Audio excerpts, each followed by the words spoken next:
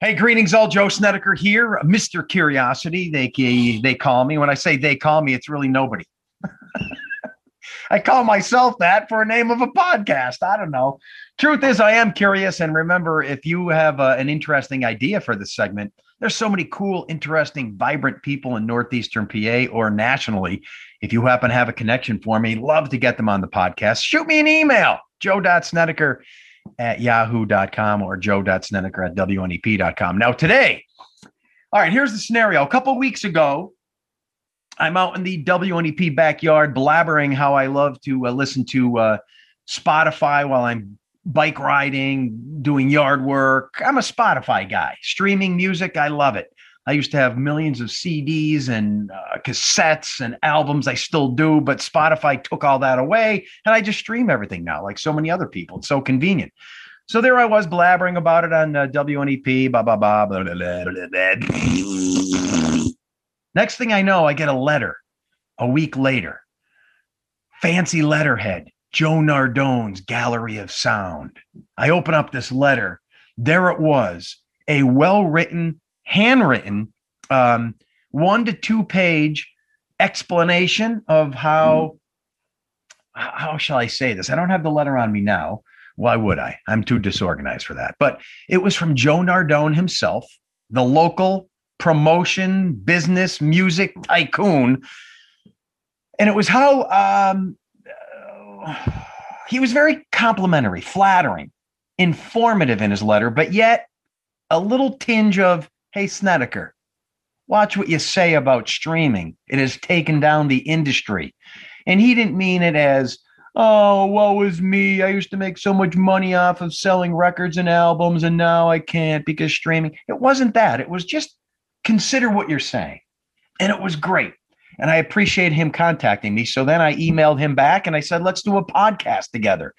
Because Joe Nardone, I don't know if you know this, is not only a musician, a concert promoter, and a business tycoon who owns Joe Nardone's Gallery of Sound. I think there used to be, I don't know, a lot of them all over the place in northeastern central Pennsylvania.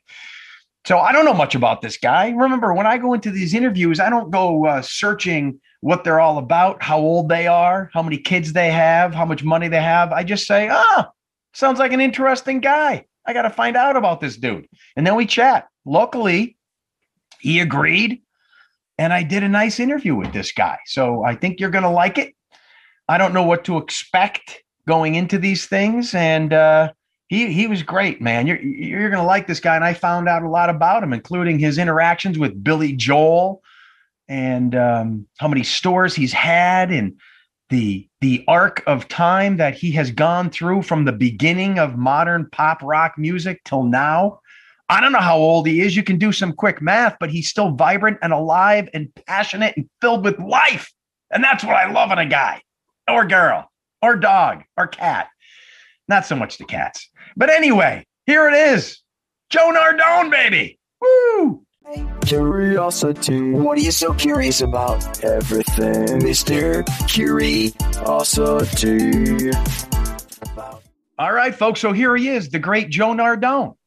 Good morning, Joe. Yeah, great to be here. Now, the first thing I have to ask is Nardone's Pizza. Is that the same spelling? Is that your cousin or something? What's with that? A distant relation. Oh, it really is. All right. Yes. So the Nardones are they're business tycoons. I don't know about that, but I've been around a while. Let me give you my perspective on you, because here's the truth. Since I was I don't want to date you, but since I was a teenager, Joe Nardone's Gallery of Sound has been a part of my life. I get concert tickets there. I used to just stroll around for hours and look at CDs and albums. To me, you're like a big celebrity, Joe Nardone, Joe Nardone's Gallery of Sound. I'd see you on TV. I'd hear commercials everywhere. Joe Nardone, Joe Nardone, Joe Nardone.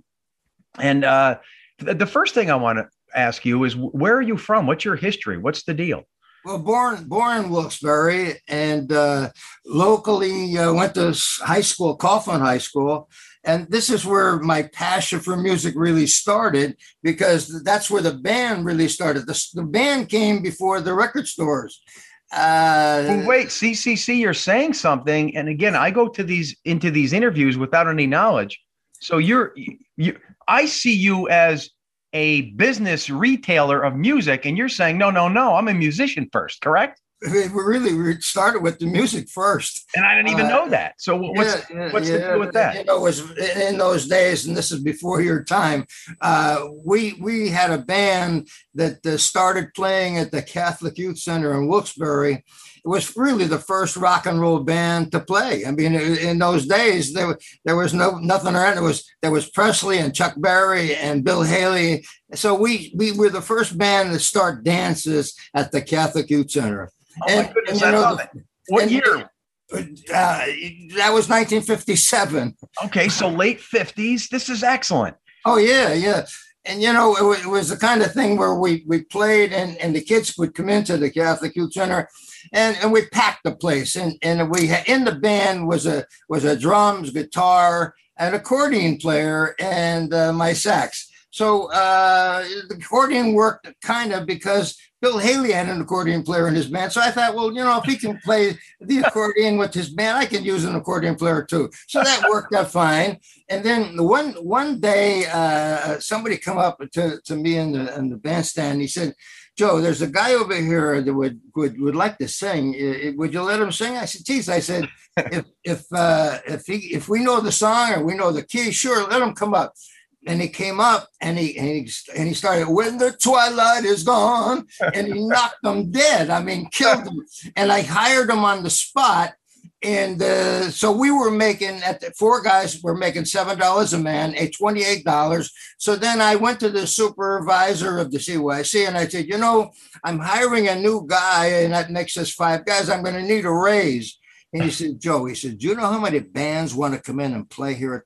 He said, they started to form bands there early in that time. So he said, Joe, guess what? You're fired. That was it. Gone. So then we went to another ballroom called the Granada Ballroom, and that started the big ballroom business. Yes. So you were too demanding, you think? Is that what it was?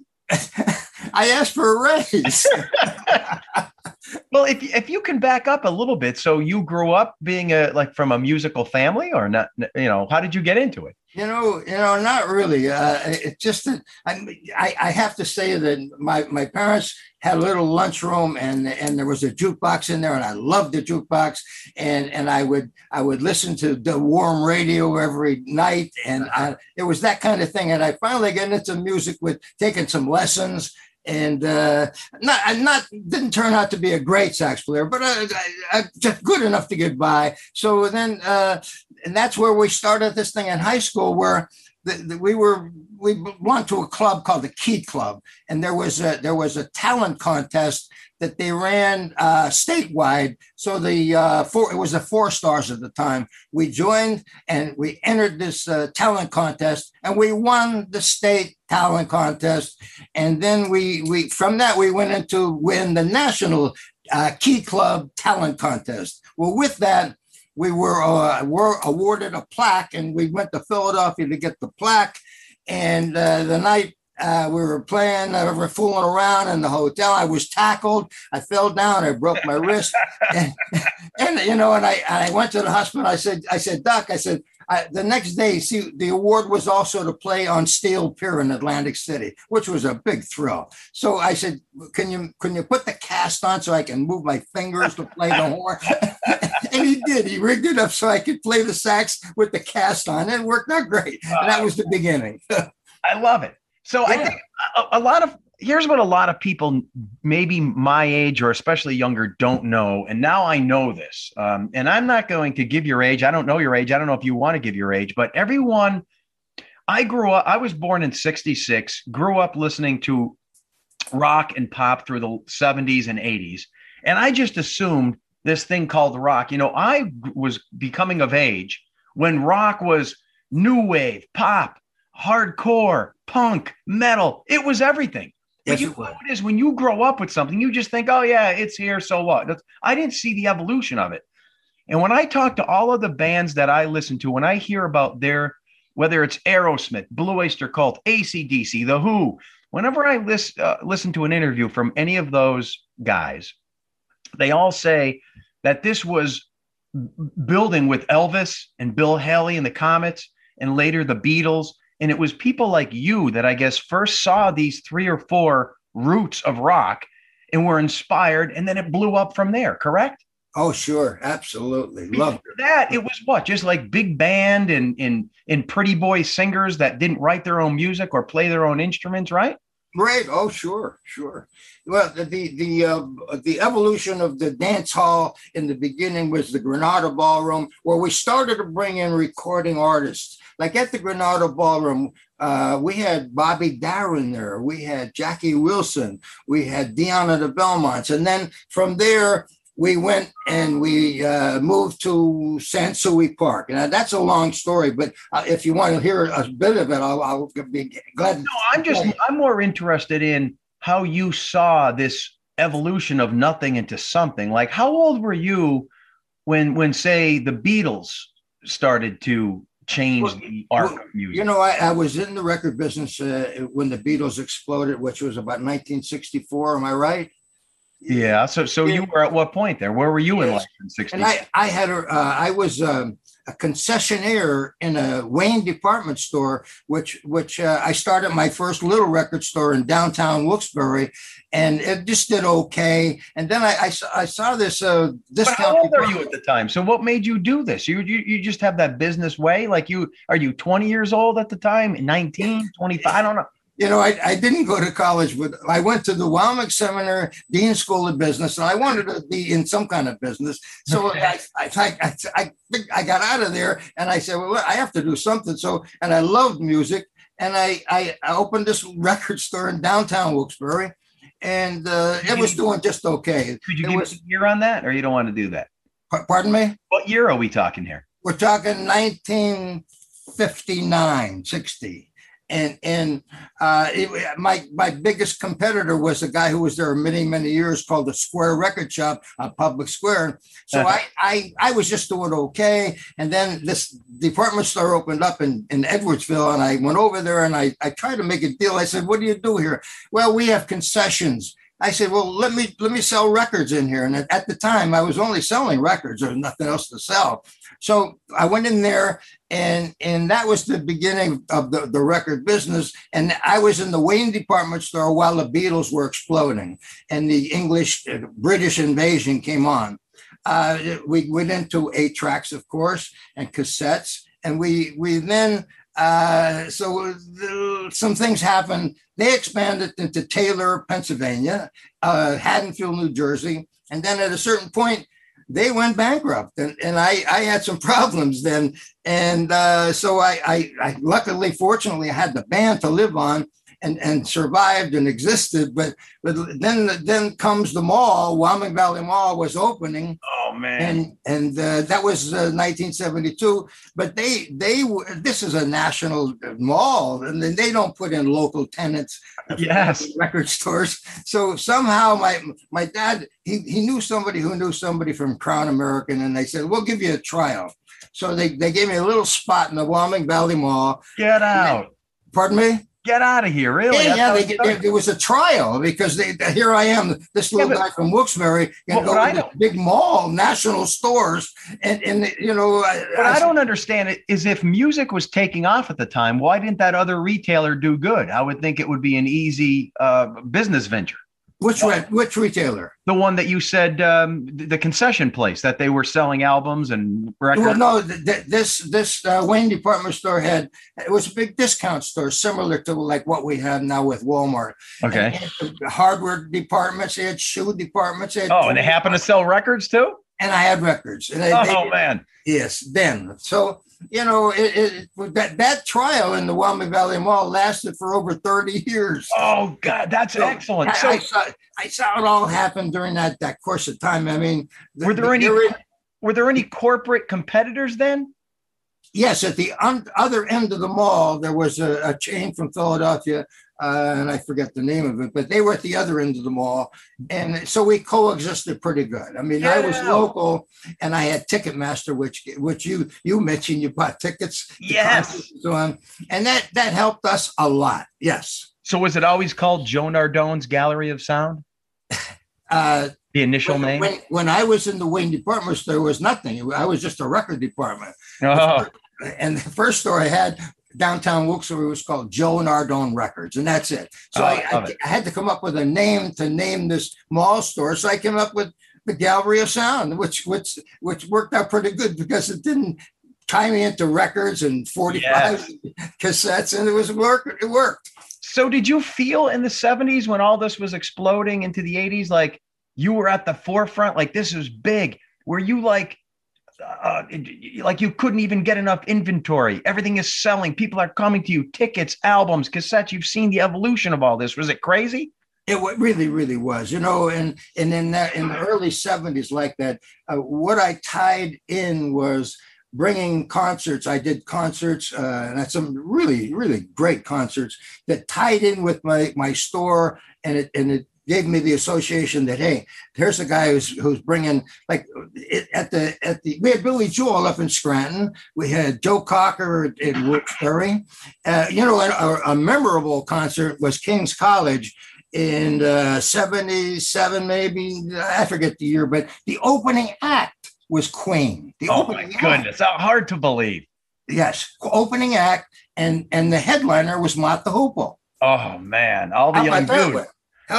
What's your involvement with this? Like But I was the promoter. I'm the guy who talked with the agents. Oh man, I love it. A price, and did the promotion, the publicity, and there was that was a great show. Could you give me an example of that? Like, let's say right now it's back then, and you say there's this new band, Queen. I want to get them. So what do? You how do you find their agent?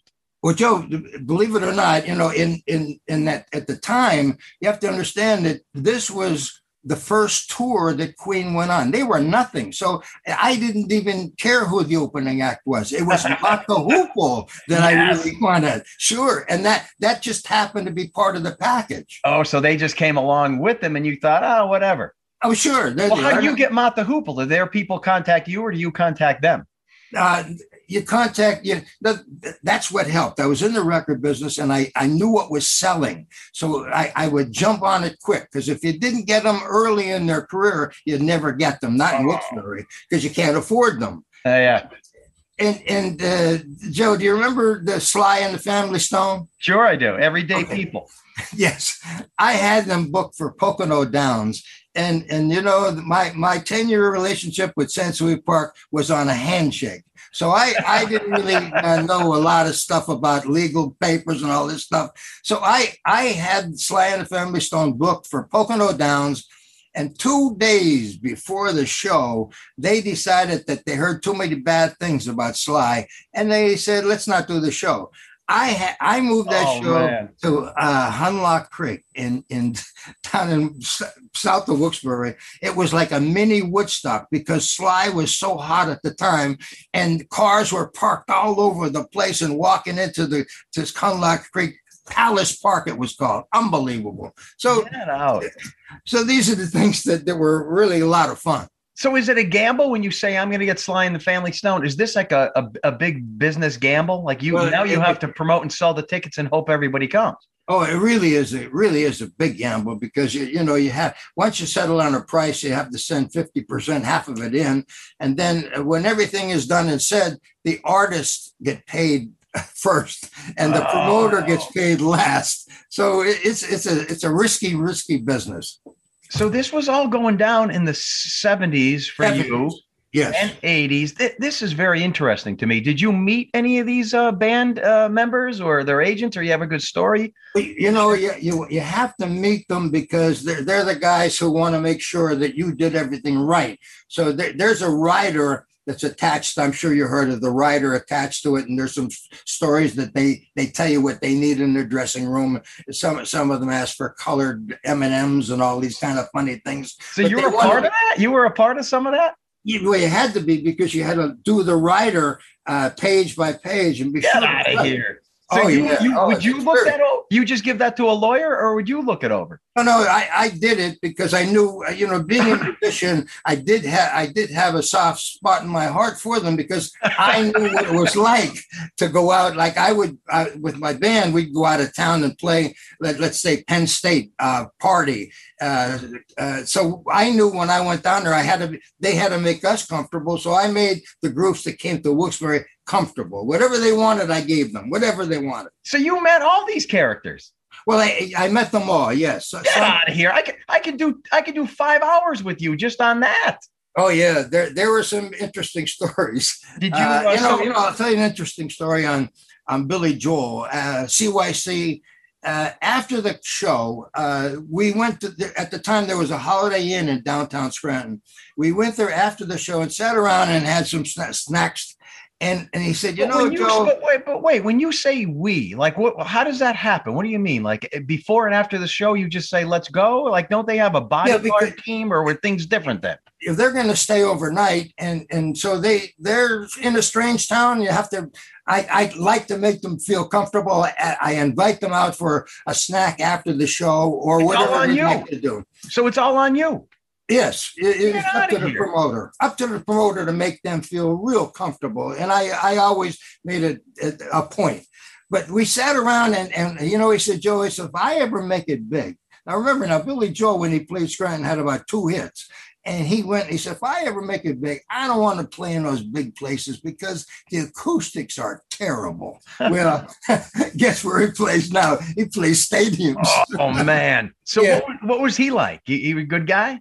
Real nice guy. I mean, most of the acts that come to town are really, really nice people, really. Well, if you treat them right. I mean, some guys, I guess some promoters couldn't care less, but I cared a lot for them. So rock stars, maybe Blue Oyster Cult, Todd Rundgren. You have any good stories? You know what? I'll tell you an interesting show I did at Lock Haven State College, and I did it then the next night at the Paramount Theater in Wilkes-Barre. Here's the lineup. Opening act was Kiss. Second act, Rush. And the headliner was Blue Oyster Cult. Oh, man. I can guess the year. It was probably right after Don't Fear the Reaper, 77 or something like that, maybe? Yeah, it was 74. 74? Oh. Yes. 74. I'm surprised they were the headline then. Yeah, they were the headliner. How about Kiss and Rush, who turned out to be monsters? I know. So they're Gene Simmons, was he arrogant? He seems like an arrogant guy. Here again, they're the opening act, and they were just a novelty act. Oh, yeah. These guys walked in with these makeup on their face, and to me, it's just another novelty act. I'm more concerned about the headliner. So this is what happens. That's unbelievable. So when you were doing all this, your wife and kids and all that, or are you trying to juggle a family? How was all that going? Joe Jr. Went to Lehigh University, and then he could have gone into whatever he would like to do, but he grew up in the record store working with his dad, and he got out of college and immediately came into the Gallery of Sound in 1988, and he's the one who expanded we at one time we had 11 stores, so he was responsible for that because he was at the age where he knew what was going on more than I. He can take it to the next level. I guess what I'm asking, though, back when you were doing all this promotion and business dealing and in cutting deals and taking these acts out and promoting, you were in your 20s. You were a married guy and you're trying to raise a family. That was your livelihood, right? Exactly. Yes. Wow. So how many stores did you have at the peak back then? Or was that 11 stores. 11 stores. From where to where? Matamoros. You ever heard of Matamoros? Yeah, Pike County, Eastern Pike County. Up that way and down to Bloomsburg to cater to the college down there. And then it was so exploding at the time that in a little town like Wilkes-Barre, I had a store in downtown Wilkes-Barre, I had a store in the back mountain in Dallas, and then the store at the Wyoming Valley Mall. So I had 3 in one little tiny area. And then we went to Scranton in the Dixon City across from the Viewmont Mall, that store, and then they were scattered all over the place, and it was Hazleton, and it was great, and then through the 80s, right? Yes, into the 90s. So when you saw albums starting to evolve into CDs. That was a nice process, right? I mean, It sure was. Oh, it sure was. It was that was what year 84 maybe yeah, CD. I'd say mid 80s into the late 80s. I got Yeah, my first CD player, I think mid 80s, late 80s. Yeah, that was pretty cool. sure. Oh yeah. And then of course 11 stores now. We have two, and we're still very very busy because the big stores that the stores like the Best Buy and Walmart and Kmart, they're just about out of the music business. So we have everything now, and everybody comes to us now because we have it. That's it.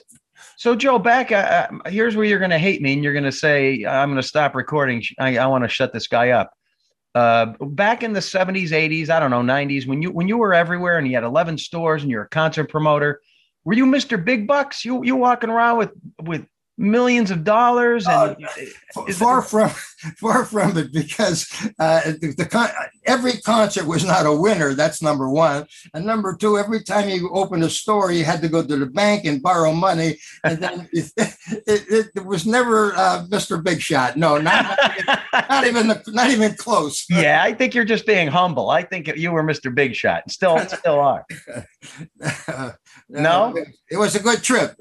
It was a good trip. So I'm curious about any other of these concert promotions that you had in a car that you were taking out to eat. Any other big names you want to throw at me before? Well, one was at Sansui Park. We were there for like 10 years, and we brought in some real nice acts.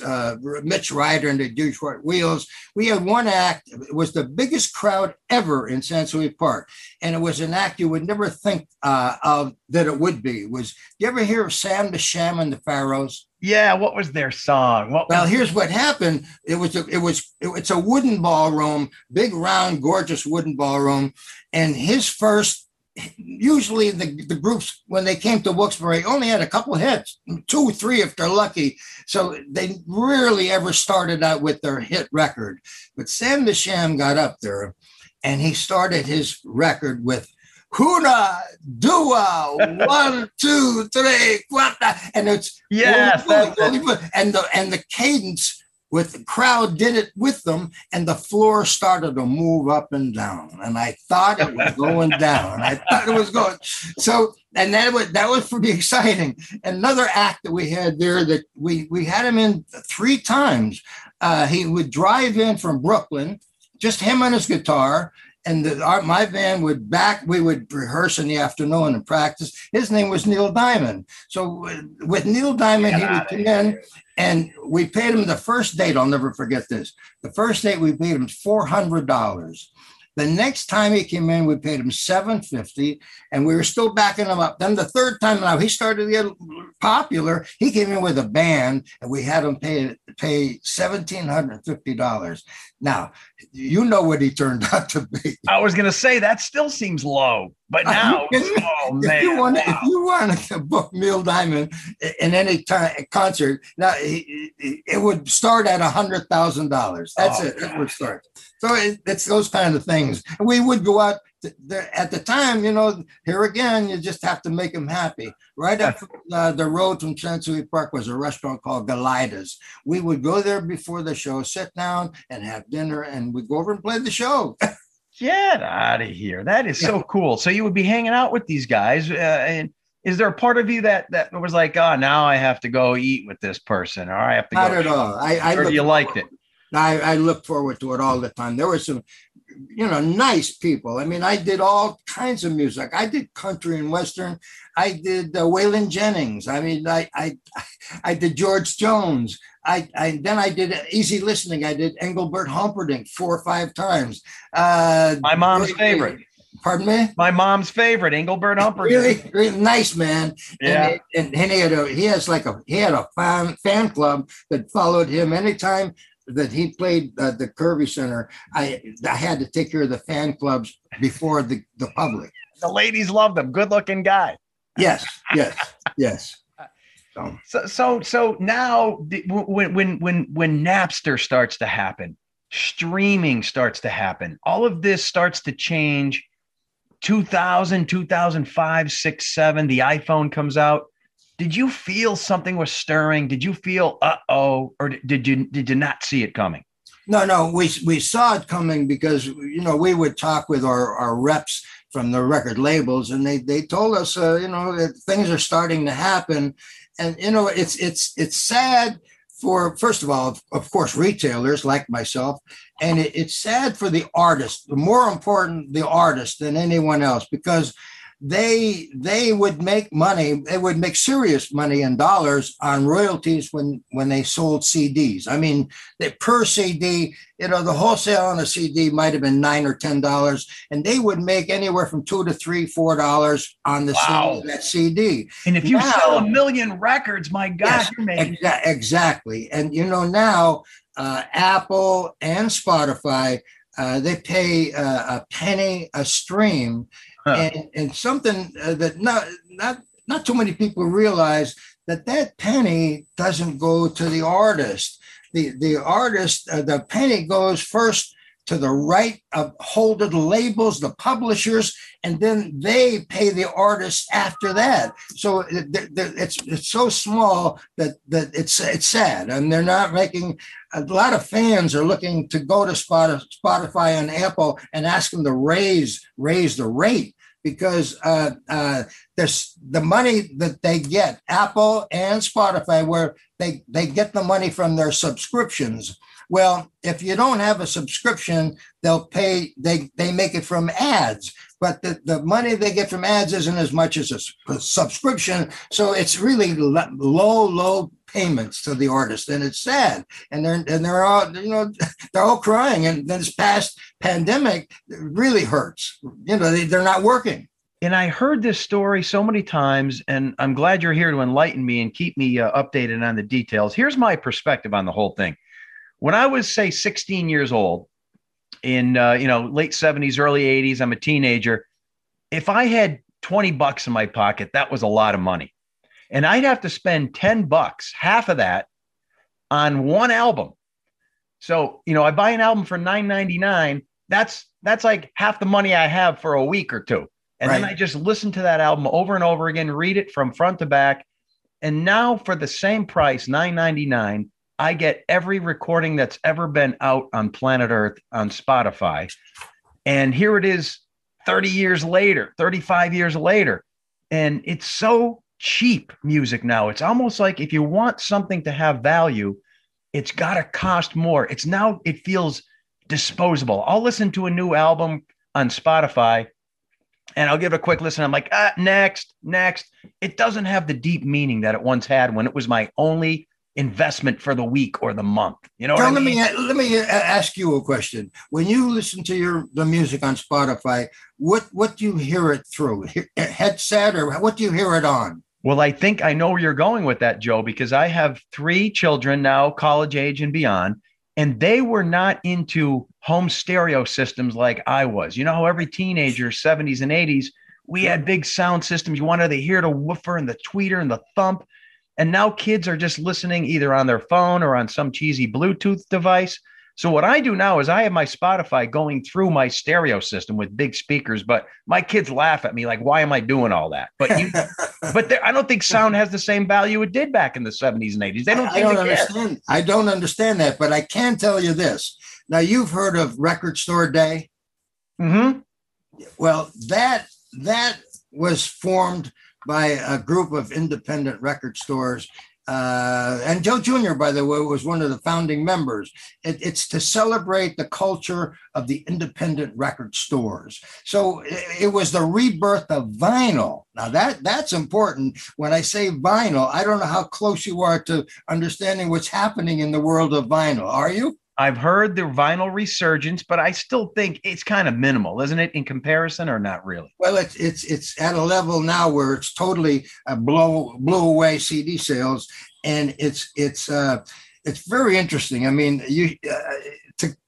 an experience that you should try is come down on Record Store Day and see the line of people outside the store waiting to get in and buy the vinyl, because they're put out in limited editions, special colors, marbled records, box sets.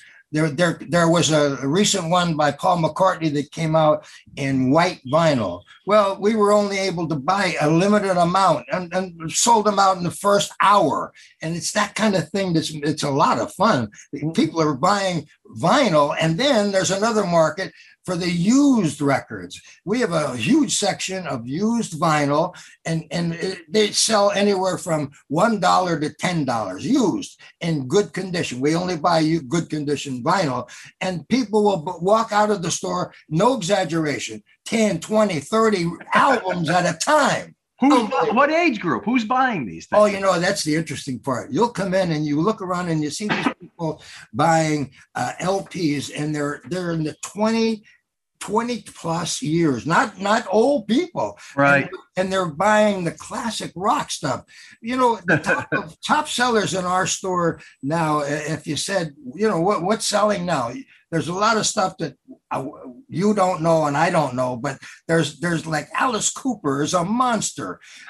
Black Sabbath is a monster. Pink Floyd, I'm sure, still. Right? Oh my God, Pink Floyd is through the wall. AC/DC. I know something about that genre and that time. I bet you a lot of people are buying the vinyl. My son is in his 20s and he buys vinyl every now and then. But does he? But I never see the vinyl on a turntable. It's just like he has it as a part of his collection, but he's not right? to it. You know what I mean? Really? Wow. Yeah. But I know. So this has changed so much. If you can explain this to me, here's what I don't get. And I keep using Blue Oyster Cult as an example. Let me say I'm the members of Blue Oyster Cult, right? Yeah. I think they were Columbia Records. Yes. Right. So I made all that music with Columbia. Who then? What is Spotify? Spotify buys all the rights of all their music from Columbia. Like those two set up a deal, Spotify and Columbia, and said, we're going to buy all your music. Is that how it happened? They don't really buy it. They get the use of it. In other words, they're allowed to use it, but they don't buy it. They don't own it.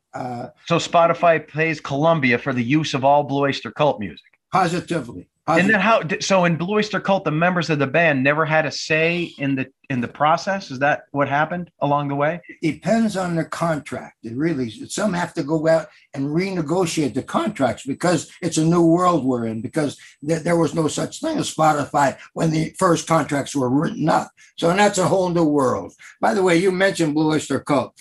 I still do concerts now, and I have Blue Oyster Cult penciled in to come to Wilkes-Barre in November, if this thing ever opens up where we can go to 100%. But I want to bring them back as I did them years ago. So I'd love to bring them back to Wilkes-Barre, and it's on the table right now. Oh, I love it. I love it. I'm just wondering why even big acts like, let's say it's AC/DC, let's say it's Pink Floyd. Why, when I listen to them on Spotify, are they getting just pennies? Why don't they have the negotiation power to make that greater? How did Spotify come in with such oppression, I guess is what I'm saying? How did that happen? Well, the beginning of streaming is to me, a very complicated business. I don't understand it, to be honest with you, but the labels themselves make the deal. And they saw their sales because of illegal streaming. Uh-huh. They saw a lot of things happening. So they went and made deals for them to at least get paid because they were stealing it before. Oh, but it was minimal. And then they didn't even think about the artist, right? Yes. And, do the numbers, I know that Spotify has probably 150 million paid subscribers. Now, and what do you pay? $10? Yeah, $10 a month. And my math, I can't go that high. $10 times 150 million is what they what is that, monthly? Yeah. Well, that's what they make per month. Unbelievable. And they're still arguing not to pay more than a penny per stream. Sad. I know. So if you're making 1.5 billion per month, so where's all that money going? Into the stockholders. Oh. But a lot of it, don't get me wrong, a lot of it does go to royalties because they do have to pay all the artists and everybody, your kids and everybody else are listening to a very Some listen to country, some listen to rap, some listen to reggae, whatever. But it's scattered out pretty much, and whatever they play, they have to pay. So it's. I'll bet half of it goes out in royalties. Half of it. The rest goes in their pockets to the stockholders. That's amazing. And even songs that we all know, let's say "You Shook Me All Night Long" by AC/DC, I hear for as many times as that's played, the check from Spotify isn't that impressive. No, not at all. Not at all. That's what's hard to believe. It really is. It really is. And hopefully they'll raise that level to the point where they'll make a little bit more money, because it's don't forget, these are the guys who created the music. They wrote the music. They performed it. Yes. That's the talent. Yes. End of it. You know, and they're not getting paid for it. That's the sad part. I know. Well, you hit it right. You came in at the right time. And I guess you're an older guy now, so it doesn't, it matters, but it doesn't. You know, you can just go to Florida and sleep on $100 bills. So you made your art. First of all, that people ask me, when am I going to retire? And, it's not in my vocabulary. To retire to me means you're going to retire to bed for the evening. And that's I love it. Yeah. Well, I think if you find something you love, because I love meteorology and teaching science and all that, why would you want to retire from something you love? That doesn't make sense. Exactly. I get up every morning and I love for everything. I come to the store every day and I love what I do. Every day I'm at the Gallery of Sound, every day. And I love it. I love it. Great. So when you said you had about a dozen stores? How many stores? I thought you said a dozen, 11, 12? 11. And now it's 3? Two. I didn't know that. So the only 2 remaining ones are where? Wilkes-Barre and Dixon City. So right down the road for me, the Dixon City one. So may I ask, the other ones just the business model changed, so you just shut them down? Done. We had to, because we saw the volume coming down, and we had to do it. The writing was on the wall. So yes, we just. I'm fortunate enough to see that we're still in business. A lot of credit to my son, because he's the guy who knows today's music. Me, I just see the names. I don't know what they sound like, but some are some strange things out there. But rap. Some hot guys in rap, and I don't like rap, but I sell it. What it is, it is. Yeah, I'm with you. I don't either. So when you go to the store, what do you see now? Is it? Would you say it's leveled off, or is it still on the decline, or it's very, very exciting. You get some new releases that blow out.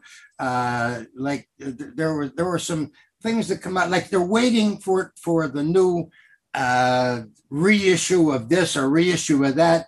And here again, the young people are into it. Even though they're listening to Spotify, they're still buying. CDs are not dead. I'll tell you what didn't help the CD business was when the car manufacturers stopped putting CD players in the cars. That really, really hurt the business. I mean, I don't understand how the record industry let that happen, but they let it slip by. It's sad. I have heard that a lot of people will look for a car just with the CD player, because they have all these CDs. I have tons myself. They do a rig. You can bring a deck. Yeah, right. And you plug it in and all that, but it's a pain. Exactly. So without me getting too personal, though, for the 2 remaining stores, did they bottom out years ago? Is it on the rebound now, or is it leveled off, or it's getting better? Now, believe it or not, it's exploding. Because is that right? Oh, really, really is. We're considering maybe expanding again, but right now, because of the surge in vinyl, I can't believe what's going on. So, and then the record prices, CD prices, by the way, have come down a lot. So they used to list for $18.95. The majority now are running anywhere from $10 to $13. So the prices are way down. It's encouraging a lot of people to buy a lot of CDs. They don't walk out with one anymore. They walk out with 3, 4, 5 at a time. Oh, that's pretty cool. Plus, you guys have all that those cool posters and trinkets and all the other stuff.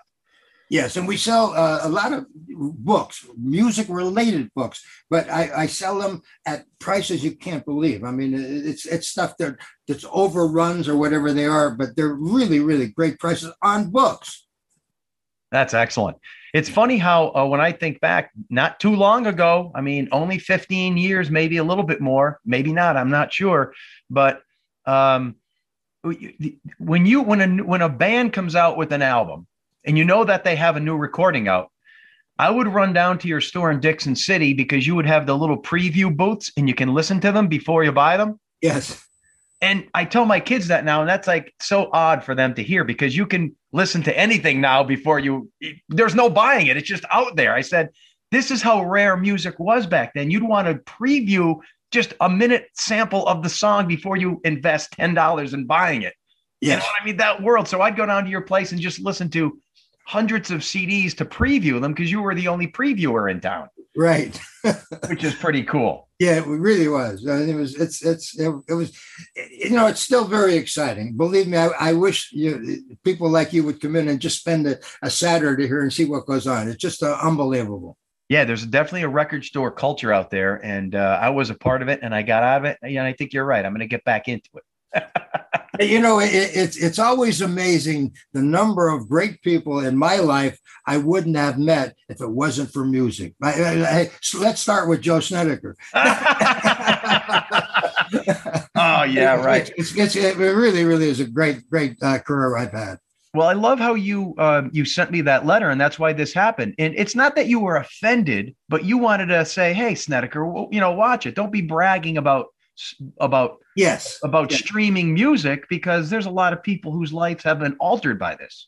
Yes. And, I always think of the artist. I think of the record store, but that's really second, because I'm a musician and I know what the musicians are going through in their career, and it's hurting them because they counted heavily on their music royalties.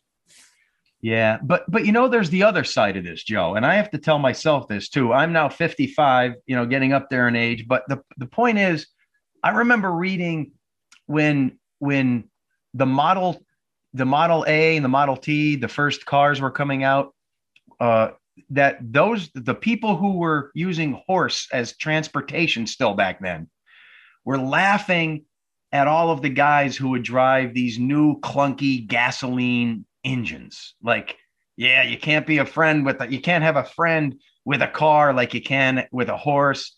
And they saw that as laughable. And here how times have changed. And they used to laugh at people who didn't make their own clothes. Now they're buying their clothes or couldn't tan their own leather. So this is just another evolution of humanity. We're going in the direction of streaming, and you can't really curse at it. It's just the way it's going, right? Oh, sure. I think a lot has to do with coming in and touching and feeling the CD, the LP, turn it over and read the liner notes. And it's something that you're tangible. The Spotify and Apple, it's not very tangible. You're listening to something, but you're looking out in space, I guess. But when you put that LP on that turntable and you hold that record, you've got something, and it has a lot to do with it. You're one with it. I know what you mean. So here's pure honesty now. Do you have any account with Apple or Spotify or no? Who's that? Do you? What? Have any account with Spotify or Apple? Do you stream at all or no? I do not. You do not stream. I do not stream. No. I just it's progress. I'll be honest with you. Sometimes when I'm at my desk, I'll go to YouTube and have them play some music while I'm doing something at my desk. Yes, YouTube. It's so convenient. That's the problem. Yes. And you just, I know what you're saying. You punch up what you want. And if you want to hear a new thing or an old thing, it's there. Boom, immediately. There, yeah. Yeah, it is. But the nostalgia is definitely taken away, and the romance with the physical object is gone. You're right. Yes. I wonder what it's going to be like in 10, 20, 30 years. Well, you have a prediction? I don't know. The entertainment business certainly is changing. So I have no idea. We can't see that one. We can't see that one. It's true, my man. Sure. Well, you know what? I want to thank you for coming in. Is there anything that you feel I left out that I wanted to get from your brain, your rich history, your career, your stories? It was great. I loved it. No, but I really appreciate you asking me to get on the line with you, because it brings back a lot of memories and that I sometimes forget. But it was a great run I had, and it still is. And I still have the record stores. Oh, by the way, I still play music once a year. We get a reunion with the All-Stars, and we play it at the Iram Temple Country Club Pavilion, which is similar to Sansui, open sides, and it sells out every year. And that's once a year, which is great. I mean, it's a big thing for my ego. So so I'm still there playing this and that, and I'm still around, and it's important. And the women love a musician still, right? I don't know about that.